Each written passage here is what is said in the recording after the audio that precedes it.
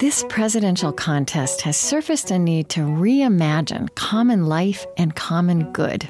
In this second part of the Danforth Dialogues, we take a long view of how to live beyond this election with the wisdom of the former U.S. Poet Laureate Natasha Trethewey and interfaith visionary Eboo Patel. I'm Krista Tippett, and this is On Being.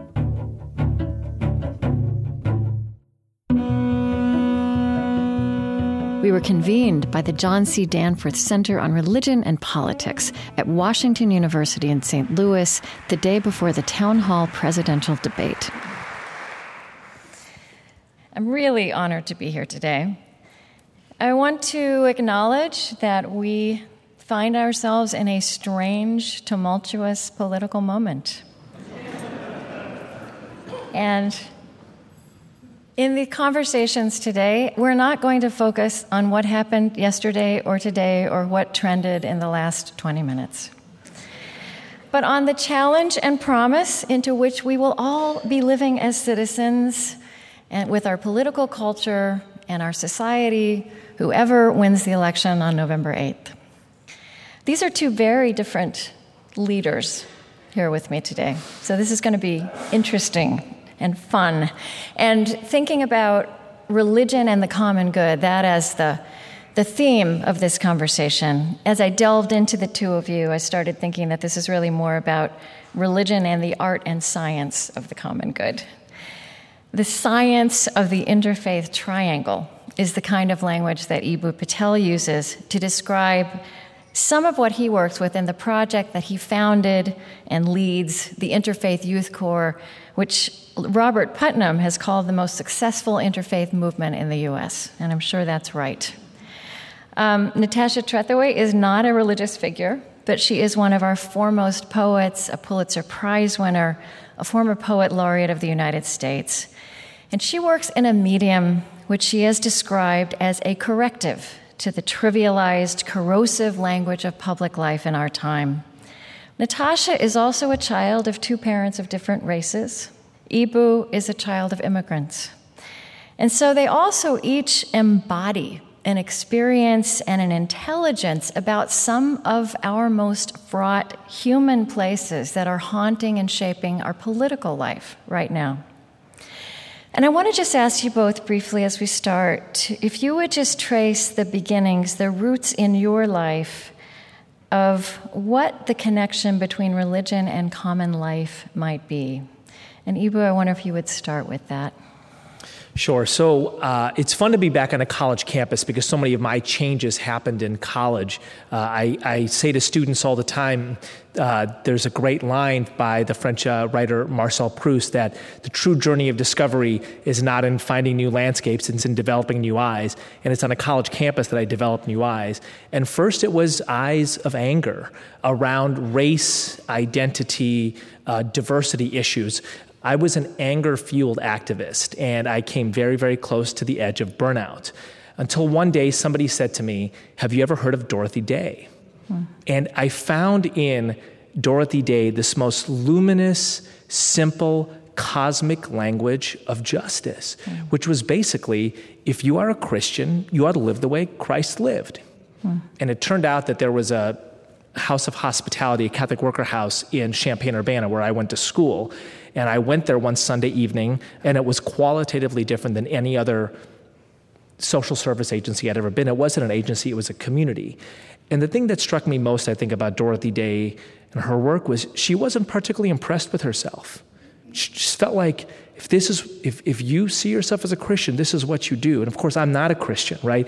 I'm a Muslim. Right. And did that encounter with Dorothy Day and her approach to faith, was also kind of a path for you back into grappling with where that notion of service lies in your Islamic identity? It was my first step on kind of a larger interfaith spiritual journey. And of course, the one that I got to last was Islam. Right. I'll finish the story off by saying I go to India in the summer of 1998. This is 4 years after I've heard of Dorothy Day. And I wake up one day, and there's a woman in my grandmother's home who doesn't look like she's part of the family, extended family, or part of the household help. And I say to my grandmother, Mama, who is this woman? And my grandmother says, well, we don't know her real name, but her father and uncle are abusing her, so we've taken her in. The leader of the local Muslim prayer house has brought her here. And my grandmother padded over to the cupboard, and she brought out a shoebox, and she opened it up, and there were dozens and dozens of Polaroids of pictures of all of these women over the swath of India over the course of 50 years that she had brought into her home. And I'm going through these Polaroids, and she'd written on the back, helped this one get her teeth fixed, helped this one go to beauty school, helped this one get a marriage, this one owns a cake shop in Hyderabad. I'm looking through all of these, and I'm like, Mama, why do you do this? And she's like, I'm a Muslim. This is what we do. And it was this kind of same Dorothy Day sense of like, you see the light on the path, and you walk the path, and you're not especially impressed with yourself. And I still, to this day, understand that as the heart of the religious ethic. Natasha, religion and the common good. Well, I suppose that it begins for me, because I'm a poet, in language itself. Mm-hmm. And it took me a long time to realize that I was making the connections between our language, the language of poetry, religion, and the common good. It happened when I was working on a book of mine called Beyond Katrina. It's a meditation on the Mississippi Gulf Coast. 2012. That's right. Beautiful book. Thank you. It's, of course, about the aftermath of the hurricane on the Mississippi Gulf Coast and my family history and connection to it. And as I was writing the book, and I've seen this in my poems too, but it wasn't until writing that book that I saw how much of the language that comes to me is the language of religion, the language of religious rites. And that struck me as odd because though I was raised in a Baptist church, I think of myself as a secular humanist. And so what I discovered is that when a word like the word liturgy comes to me, a word that, of course, connects us to the various ceremonies that would take place in various faiths, that in the original Greek, the word simply meant one's public duty undertaken as a citizen in service to the state. So the idea of in service to the common good comes from something secular, but it is also deeply connected to something that we do in our faith. And so from there, I began to think about all those different words that arise sort of unbidden because, I suppose, of my own training and my own thinking about language. Even my name, Natasha, shares the prefix with words like natal, nativity, and national. They go together. Yes, I think you have chapters in that book and poems with titles like Witness, and is Communion one of them? Prodigal.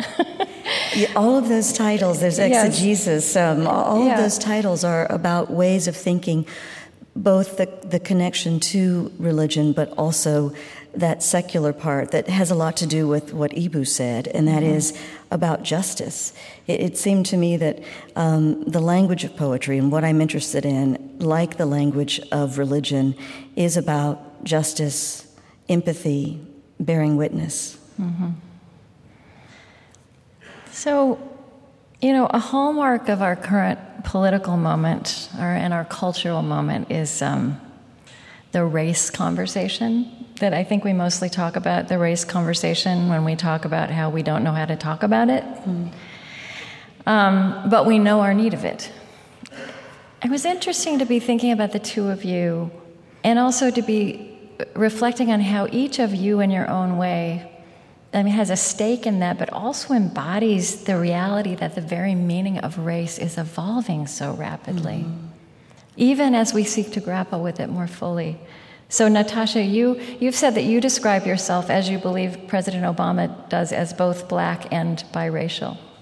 And when your African-American mother married your white father, they were breaking the law of Mississippi where they lived in 1965, and worried that you would be despised in parts of society. And I know you've reflected on that a lot in this era in which we have had a black and biracial president. Yes, it is one of those things that sadly is ongoing for us, as you say. My parents got married in 1965 and had to go to Ohio to do so. And this was 2 years before the Loving decision. And so it was illegal not only in Mississippi, but in 20 other states in the nation. The Loving decision was the couple who finally That's right, the Lovings overturned the law, and their name happened to be Loving, which is so amazing. Which I love, yes. Right. You can't beat that. You can't, no. But, I've often talked about this, that sometimes the worst things seem to disappear, but really they just get buried. And so in the late 90s in the state of Alabama, that's the time that they finally put to a vote of the people whether or not the anti-miscegenation statute should be removed from the Constitution. And even though it finally was, 42% of the voting population in the state voted that it should remain, so that at least it could be said symbolically that parents like mine shouldn't be able to marry legally, or people like me be born legally. That wasn't very long ago. Mm-hmm. And it hasn't all been resolved because we had a biracial president. No, in many ways, some of the worst things that seem to have gone underground have resurfaced. Mm-hmm. Eboo, it was interesting for me to read that when you had your children, who are here today, these lovely young gentlemen. Pay attention, Zaid.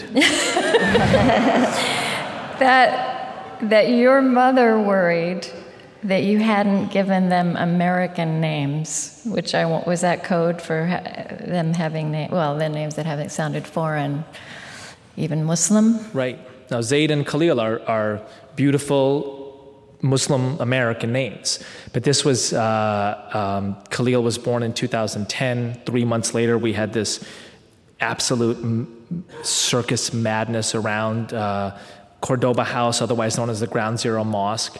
And it was the first time in my mother's, 40 years in America that she's been afraid of praying in Arabic, saying Bismillah at restaurants, having grandsons with Muslim-sounding names. Yeah.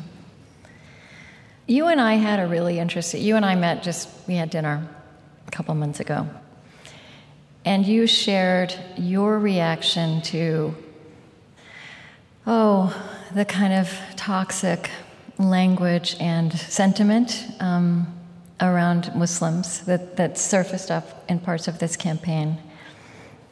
What I was struck by is the real compassion that you were bringing to that human pain and fear that express themselves as anger. And I wonder if you'd just talk to us a little bit about that. So, I guess there's a couple parts of this, right? So number one, part of what this election has done for me is to open the curtain on 50% of America that I haven't thought much about. That makes me a bad citizen, right? That doesn't mean the way that a swath of my fellow citizens is expressing their understanding of their life circumstance is healthy, right? But to recognize that I hadn't thought about huge swaths of this country is on me, right? And I think about this a lot, actually. So what if somebody were to come up to me and tap me in the shoulder one day and say, hey, man, all of your facility in language, your ability to strategically plan, give talks, facilitate meetings, that economy is gone. Sorry. And so what if you're coming up at a certain time in history and the story is, look, if you graduate high school, you play football, you don't commit a felony, you got a job right over there. And here are the 4 steps on the ladder of that job. And you keep your nose clean and play well, by your mid-50s, here's the role you'll be in. And then poof, that's gone. And it's gone for your children, And it's gone for your children. And I had spent 0 time thinking about that circumstance until about 18 months ago. I'm a huge Springsteen fan. I think I just saw him on the River Tour. I got married, pregnant, and man, that was all she wrote. And for my 18th birthday, I got a union card and a wedding coat. In 1980, that was written as a lament. Now it's a dream, right? It's an unachievable dream for many. It's an unachievable, and how can I not feel for that? And how can I not recognize that although my name is a little weird and, my color attracts double looks in some places, that I'm at the center of the culture, right? And that's a lot of luck. And to cultivate some sort of empathy for people who were once at the center of the culture and aren't anymore, I feel like that's a part of the gift that poetry has given me, and that's part of the requirements of American citizenship.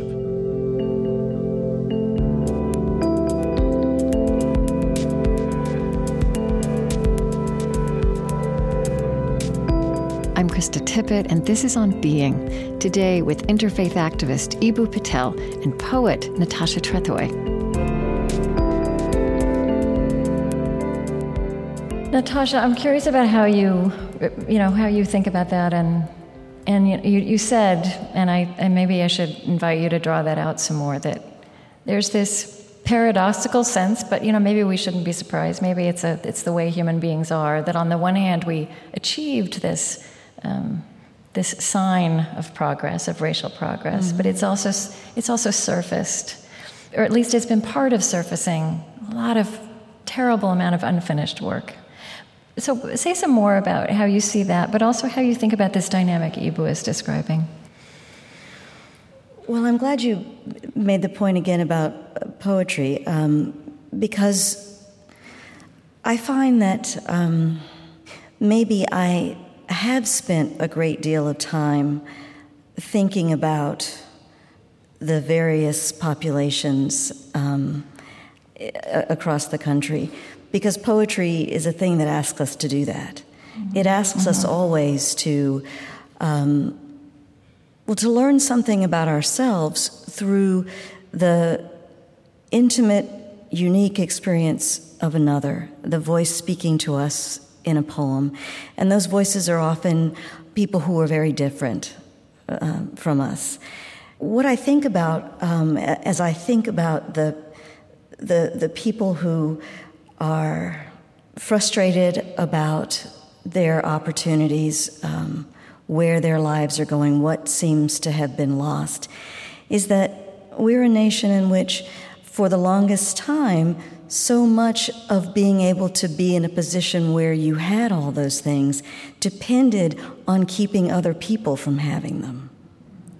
And that's the sad thing about it, that we can be both empathetic to people who feel like they are losing something, but part of what they are losing is the fact that other people are gaining equal opportunity and equal rights.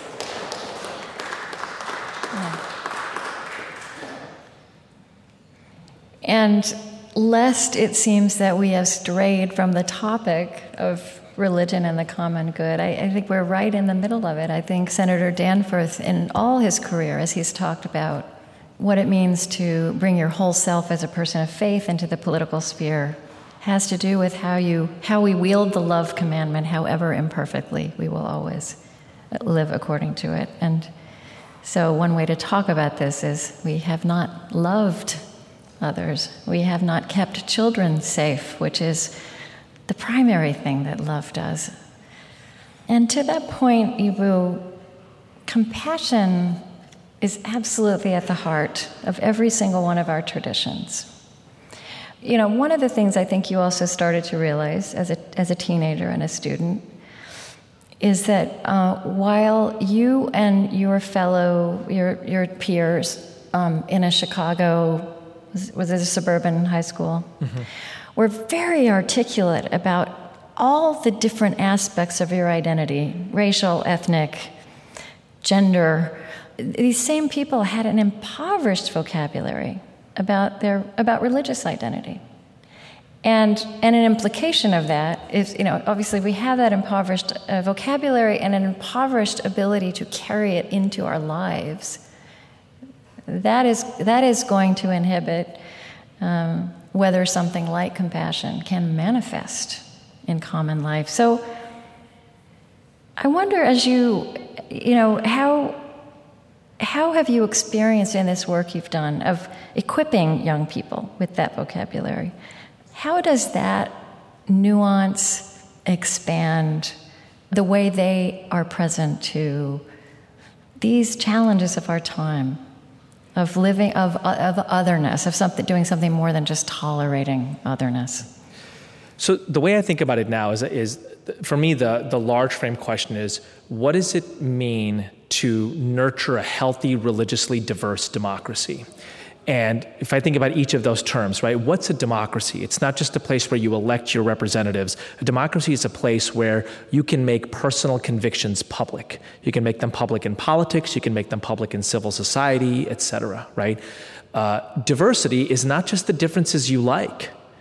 Diversity is the differences you don't like. Right. Diversity is the disagreements, right? And actually, I think that's something, as much as we celebrated diversity and had this virtue of tolerance after the 60s, that piece we're just now learning. Oh, right? well, I mean, everywhere in, my kids' elementary school, our multiculturalism is our strength and diversity is beautiful stuff. And I'm like, oh yeah, right? Well, that's the egg rolls and samosas version of diversity, right? That's the everything tastes good. Right. And look, you ought to get that when you're 8. And we didn't have that when I was a kid, right? And the samosas that my mother packed in my lunch, I would look at them, I'm like, Mom, first you named me Eboo, and now you're going to put this. Do you know what happens to me at school when you do this? So it is a step forward, right? Yeah. But it's a baby step. It's a big step. Yeah. So if you add religion to a diverse democracy, and if you understand religion Patelic as ultimate concerns, you have a society in which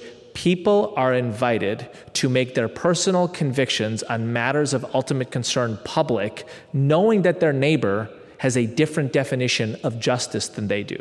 Justice is another term that we assume everybody has the same definition of. And my new line to 20-year-olds who look very chastised when I say this on campuses is, if everybody in the room that you're in has the same definition of justice that you do, I don't care how many colors or genders or sexual preferences or religions are in that room, it's not a diverse room.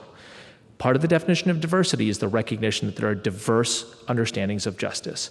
So in that situation, what does healthy look like? And my quick take on that is, healthy is a society in which people who orient around religion differently can disagree on some fundamental things and work together on other fundamental things. And in my mind, the most dangerous trend in our society right now is what Andrew Sullivan calls the scalping trend, which is, if you disagree with me on one fundamental thing, right? And I want to recognize that these things are fundamental. Matters of the Middle East, same-sex marriage, abortion, they are fundamental, right? Let's not say that they're marginal at all. But if you disagree with me on that, I will neutralize our entire relationship, and I will take your scalp and hang it on my wall as a trophy to make sure that everybody else who has that opinion knows that I'm coming for them. Mm-hmm. And how do you have a society in which people who disagree on where to draw the line in the Middle East will perform heart surgery together or serve on the PTA together? Isn't that what a diverse democracy is? And it feels to me like the central thing that we do is nurture that ethic of a half-full cup of, I will disagree with you on this set of things and continue to work with you on this other set of things. Mm-hmm. We each brought our own little...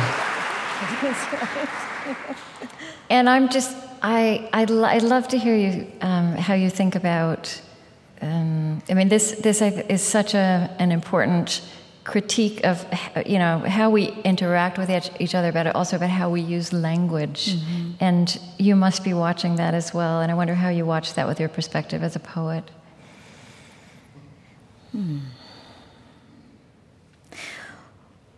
Well, you're going to watch me think through this one. Good. That's what we like. I was thinking that what Eboo was saying was exactly right. But for a moment, I longed to be standing in front of my OED with my little magnifying glass so that I could look up that word justice again. Because there is a part of me, I suppose, that wants to believe that there is a kind of justice that could treat everyone right, that could treat everyone equally the way that they deserve. But the idea that words that I believe so much in the power of words, that somehow, could get twisted or changed or applied in all sorts of troubling ways. It's going to sound like I'm going back to this, but this is the example that I think of as I think about the word justice. It goes back to that word empathy, and hearing a few years ago many people, after listening to the president, call on us as citizens to empathize with other people. Mm-hmm. There were actually people who said they did not want to empathize. I mean, I think that's the thing that seems to separate us from the animals. And people did, although my dog seems to empathize with me. At least I think she is. But seriously, that we wouldn't want to do that. And it just made me think, well, that's really horrible. Why wouldn't you want to do that? It never occurred to me to think that whatever they think empathizing means or is something that they wouldn't want to do, just as we might think of the word justice as a different thing. I wonder if want is the right word. I interviewed a couple of months ago the civil rights leader and veteran Ruby Sales, who talked about what she sees as a spiritual crisis of white America, which kind of comes back to what we were talking about a minute ago. And I think that the empathy she mustered was that people are so afraid and so beaten down, and this is not just white people, and so fearful, that I think, some of the things we're learning on our scientific frontiers, that our brains won't go, that we have to create conditions for empathy and compassion to feel safe for each other. Much as, you're right, it's a terrible thought that we have to, right? That it's not just natural, that it's not intuitive, but it's not, and I think instinctive. It's not always even biologically instinctive. One of the ways my life changed in college was William Raspberry, who wrote for the Washington Post. So when I was 19 or 20, I was a fire-breathing dragon at this time. You couldn't come within 50 feet of me without getting long lectures on people of color consciousness and socialism. My dad damn near kicked me out of the house at one point. He said to me, if you give me one more lecture on being bourgeois, you can find some other bourgeois dad to pay your bourgeois college tuition. William Raspberry writes a column in which he says, the smartest people I know secretly believe both sides of the issue. Mm. And that was so striking to me, because the way I viewed the world at that point was I'm the smart one, you all are the dumb ones. My job is to figure out how to make you smart, and the definition of smart was... Or how to make you see things my way, which is smart. Yeah, exactly.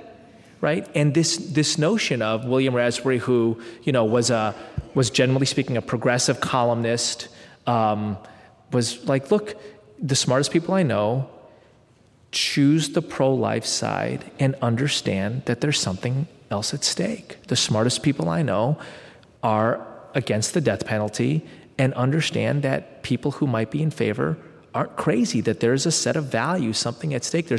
I wanted to say one thing very briefly in this matter of justice, and my sense is actually justice and empathy. There in the Venn diagram, there's a shaded area, but the more empathy one has, and the more diversity one is in, the more one recognizes different definitions of justice. So here's my moment in this, right? So 8 or 10 years ago, I'm speaking on a college campus, and I happen to be speaking with a man named Nekervin Barzani, who was introduced to me as an Iraqi leader. And as a good multicultural, against the Bush administration progressive, my first instinct, and I was to apologize to him for, quote, the unjust war in Iraq. And he looks at me and he kind of shakes his head. And I think his English isn't great. And so I repeat what I said. And I said, this is like a great insight into the mind of the Manichaean, right? Like, you don't understand me because your English isn't great, not because you disagree with me, right? I said, I want to apologize on behalf of the American people, all 320 million, for the unjust war in Iraq. And he looked at me and he said, I'm a Kurd. The only unjust thing about the war in Iraq is you didn't do it 20 years ago. And I thought to myself, how ridiculous that I didn't even imagine that. Right? I mean, of course, this is over the next several years that I kind of unpacked this in my head, but how narrow a world did I live in that I thought that this was... Now, I still believe the Iraq war was unjust, but do I think that Neckervan Barzani's position, after having hundreds of thousands of his people killed by Saddam Hussein's chemical warfare, that his position is not a reasonable definition of justice?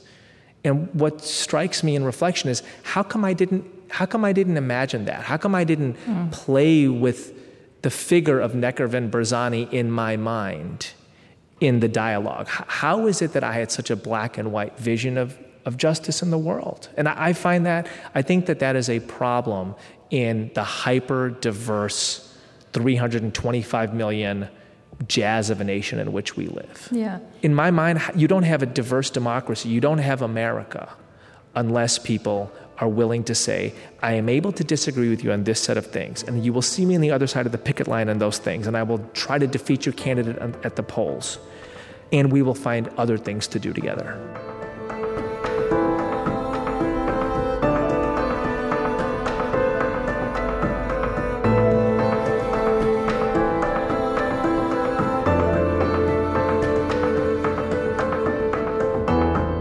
You can listen again and share this conversation with Eboo Patel and Natasha Trethewey through our website, onbeing.org.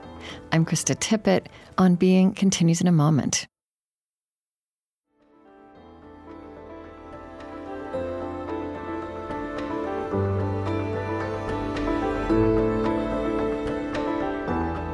I'm Krista Tippett, and this is On Being. We're exploring how to live and to reweave common life beyond this election.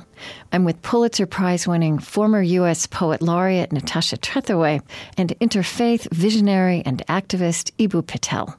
We were convened by the John C. Danforth Center for Religion and Politics at Washington University in St. Louis on the eve of the presidential debate on that campus. Natasha, I just want to read something you wrote that's very beautiful, that I think speaks again about the art, the sacred language of poetry in this collective task. So poetry allows us to reckon with our troubled past and to imagine the better, more just society that we must continue each day to build. It evokes in us the better angels of our nature, eliciting our most humane impulses to engage the humanity of others through the projection of our own emotional knowledge, our empathetic understanding, the best knowledge we have for dealing with each other. And deal with each other we must. I have faith in poetry's ability to help us do so, to wield its ennobling influence on us and to save us, perhaps not as a nation, but one life at a time. You know, the last two words of what you just read, that you didn't read, the last two, were like mine. Yeah, I know. I didn't read that. I'm glad you added that. Because... one life at a time, like yours. Right, like mine. I remember listening to a minister at a funeral saying, do not grieve as others grieve. And the message was about the solace that awaited us in heaven, in the afterlife. And I was deeply grieving. And it was almost a message to me that somehow, because that wasn't my faith, that's why I was grieving. Because I wasn't a believer, and that there was nothing for me because of that. But I am a believer in something else. I am a believer in the human capacity for justice. the human capacity to do right, the human capacity to address and correct the wrongs of the past. One of the ways that we do it, the idea in Auden's poem is that poetry makes nothing happen. But of course, it makes so much happen. It's a way that we listen to each other when it is hard to listen to each other. As Eboo points out, it's hard to want to listen to diversity if diversity isn't the good stuff. It's the stuff that makes us different. But I think also it helps us to contend with what has been right and what has been wrong. And I think to go back to this idea of justice, I try to get my head around the idea that there were people, for example, and this is an easy example, but I think you'll know what I mean, who believed that lynching was justice. Right. But that's extra legal. That's outside the law. That's not justice. Not justice to me. Not justice, I imagine, to people sitting in this room, too. So do we say the lynchers just had a different idea of justice, or do we say the lynchers were wrong? Mm-hmm. And I think the other question is, how do we come into relationship with the lynchers? Or maybe not the lynchers, but the people right around them who haven't quite made that move to violence? Well, I feel like we've seen a lot of that. The Faith and Politics Institute and the pilgrimage that John Lewis takes this diverse group of people on where every we first year. met Exactly. a couple of years ago. He believes, and a lot of people who share his belief, is that love. He believes that by loving the lynchers, you can bring them to love. You can bring them to justice. I'd like to also bring them to knowledge. Mm-hmm. I'd like them to be educated about the law, about the Constitution. But I think that the way you get them is to love them, to empathize with them. Right. It doesn't mean condoning anything. Right. And I also don't think it means love as this feeling, and it's not romantic. It's a form empathy. of love. It's a practical form of love. In fact, it's like the agape of the New Testament. Yeah, they should also go to jail. They should go to jail too. You can do both. And that's justice. Yeah, right. That's justice. Mm-hmm. So, I think we've circled to the big open question of, how to live beyond this election, right? Like, what is our work now? And I'm really much more concerned about November 9th and beyond that than I am about November 8th, because whatever happens, whoever wins, all of this turmoil is still going to be with us. And it's really a human drama, a human crisis that has fueled political events. I really think for all that is so hard right now, part of the reason it's so hard is, we talked about the early days of just all being in the room and being so proud of that was a baby step of pluralism. And we're now really, we're getting into kind of, do we become mature, right? Do we get out of adolescence, and do we really figure out what this means to be? I remember the great civil rights leader, Vincent Harding, who wrote King's Vietnam speech and helped create the philosophy of nonviolence from the Mennonite Center in Atlanta, said to me, this business of being a multiracial, multi-ethnic, multi-religious democratic society, we've only been doing this for 50 years. We are a developing nation at this, which is not the way we think about ourselves, but that's really what we're describing here. What I loved about Vincent is he would open his speeches by saying, I live in a country that does not yet exist. And you could hear the possibility for cynicism, right? And go ahead and list the sins and mistakes. And instead, he spends the next 45 minutes willing that promise into existence. And I found that so inspiring, right? I think we just celebrated in Chicago the commemoration of Martin Luther King Jr.'s the 50th anniversary of his Fair Housing March in Chicago.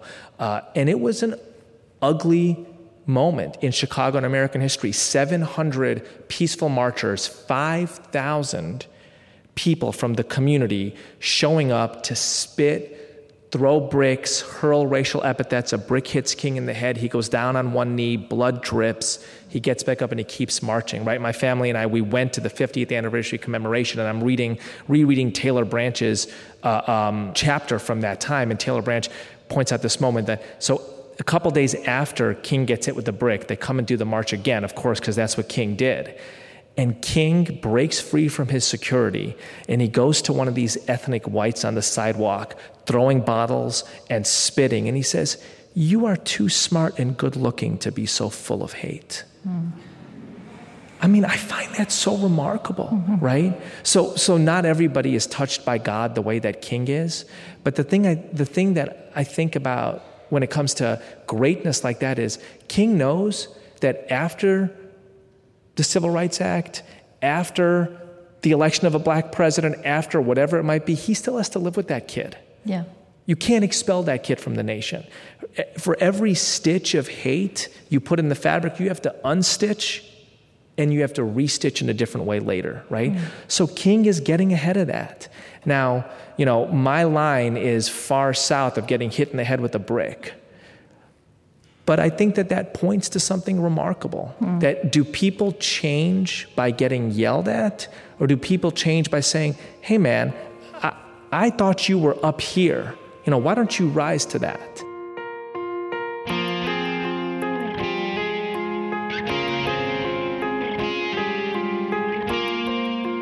I'm Krista Tippett, and this is On Being.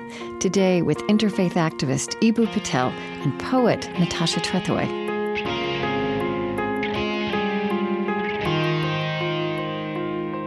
That idea of living in a country that no longer exists, that does not yet exist, I think gets at this notion of narrative, like the narrative, the story we tell. It's not just what exists, what is real and what is not, it's what we privilege in the story we tell of our time, which I think does not call us to be our best selves or make that seem very possible. And I think, Natasha,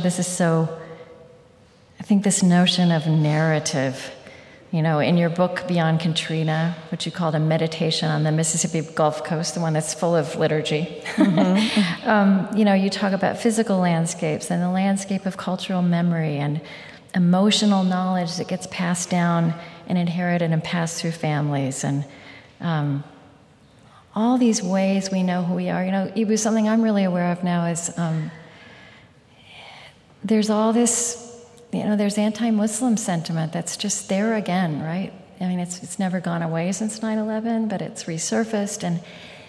And yet, at the same time, since 9/11, all over this country, there are Muslims and Christians and other members of the community in relationships that nobody had thought about doing that before. And that narrative is true, as well as the frightening things we read in the newspaper. I don't know what my question is, but this this notion of narrative, and let's end on this. Talk about your sense of how we can talk to ourselves about ourselves and the importance of that and the content of that moving beyond this election.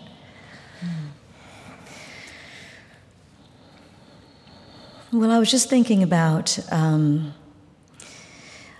two things. One, a line from Rumi, the wound is the place where the light enters you. We are so deeply wounded right now that part of the story that we can begin to tell ourselves is that we are so fully open for light to enter us now because we are so deeply wounded. The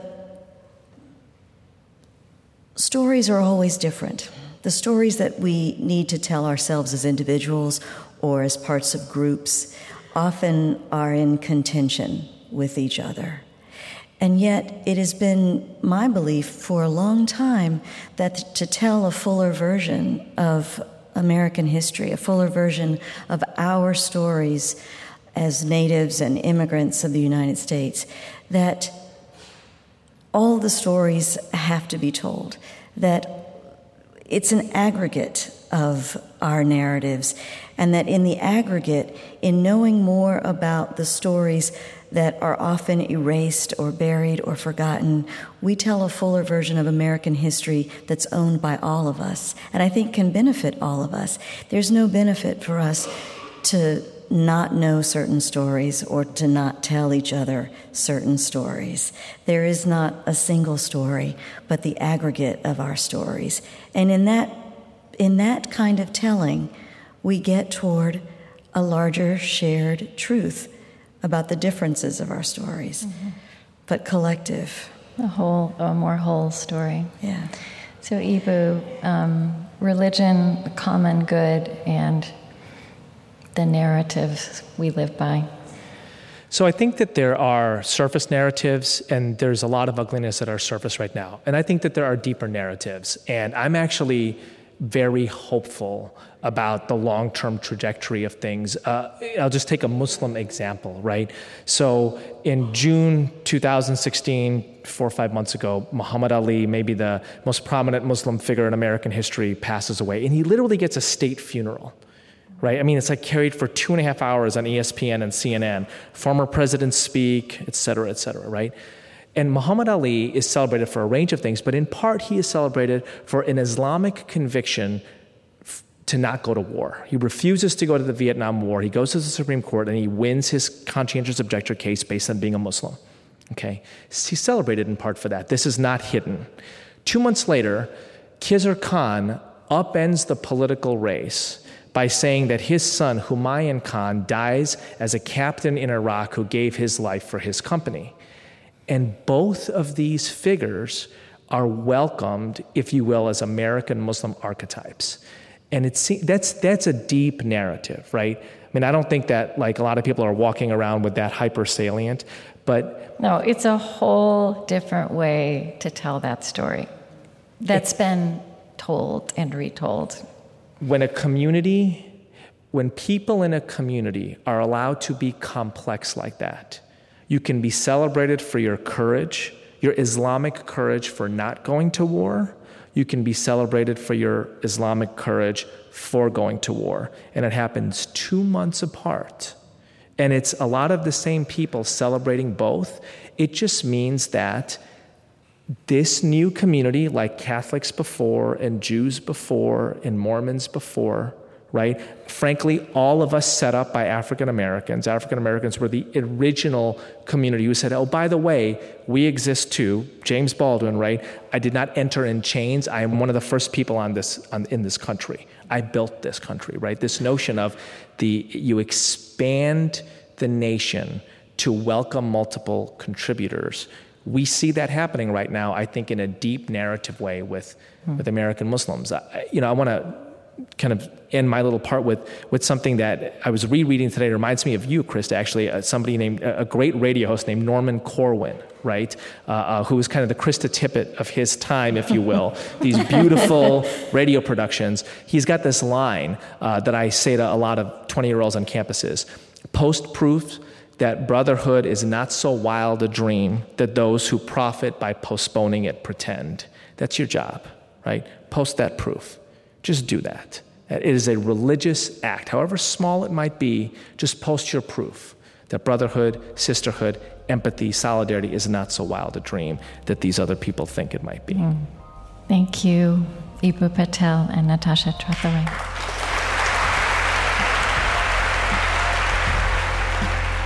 Eboo Patel is the founder and president of Interfaith Youth Corps. His books include Sacred Ground, Pluralism, Prejudice, and the Promise of America, and Interfaith Leadership, a primer. Natasha Trethewey was the 19th U.S. Poet Laureate. She is the Robert W. Woodruff Professor of English and Creative Writing at Emory University. Her books include Domestic Work, the Pulitzer Prize-winning Native Guard, and Beyond Katrina, a meditation on the Mississippi Gulf Coast.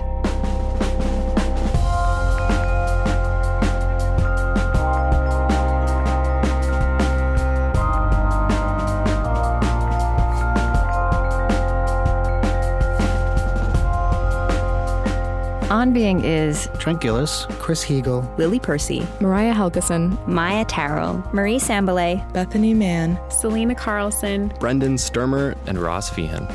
Special thanks this week to Marie Griffith, Leslie Davis, Deborah Kennard, Jeff Allen, A.J. Bockelman, and all the fantastic staff at the John C. Danforth Center on Religion and Politics at Washington University in St. Louis. On Being was created at American Public Media. Our funding partners are the Ford Foundation, working with visionaries on the front lines of social change worldwide at fordfoundation.org. The Fetzer Institute, helping to build the spiritual foundation for a loving world. Find them at fetzer.org. Calliopeia Foundation, working to create a future where universal spiritual values form the foundation of how we care for our common home. The Henry Luce Foundation, in support of public theology reimagined. And the Osprey Foundation, a catalyst for empowered, healthy, and fulfilled lives. On Being is distributed by PRX, the Public Radio Exchange, and is a Krista Tippett public production.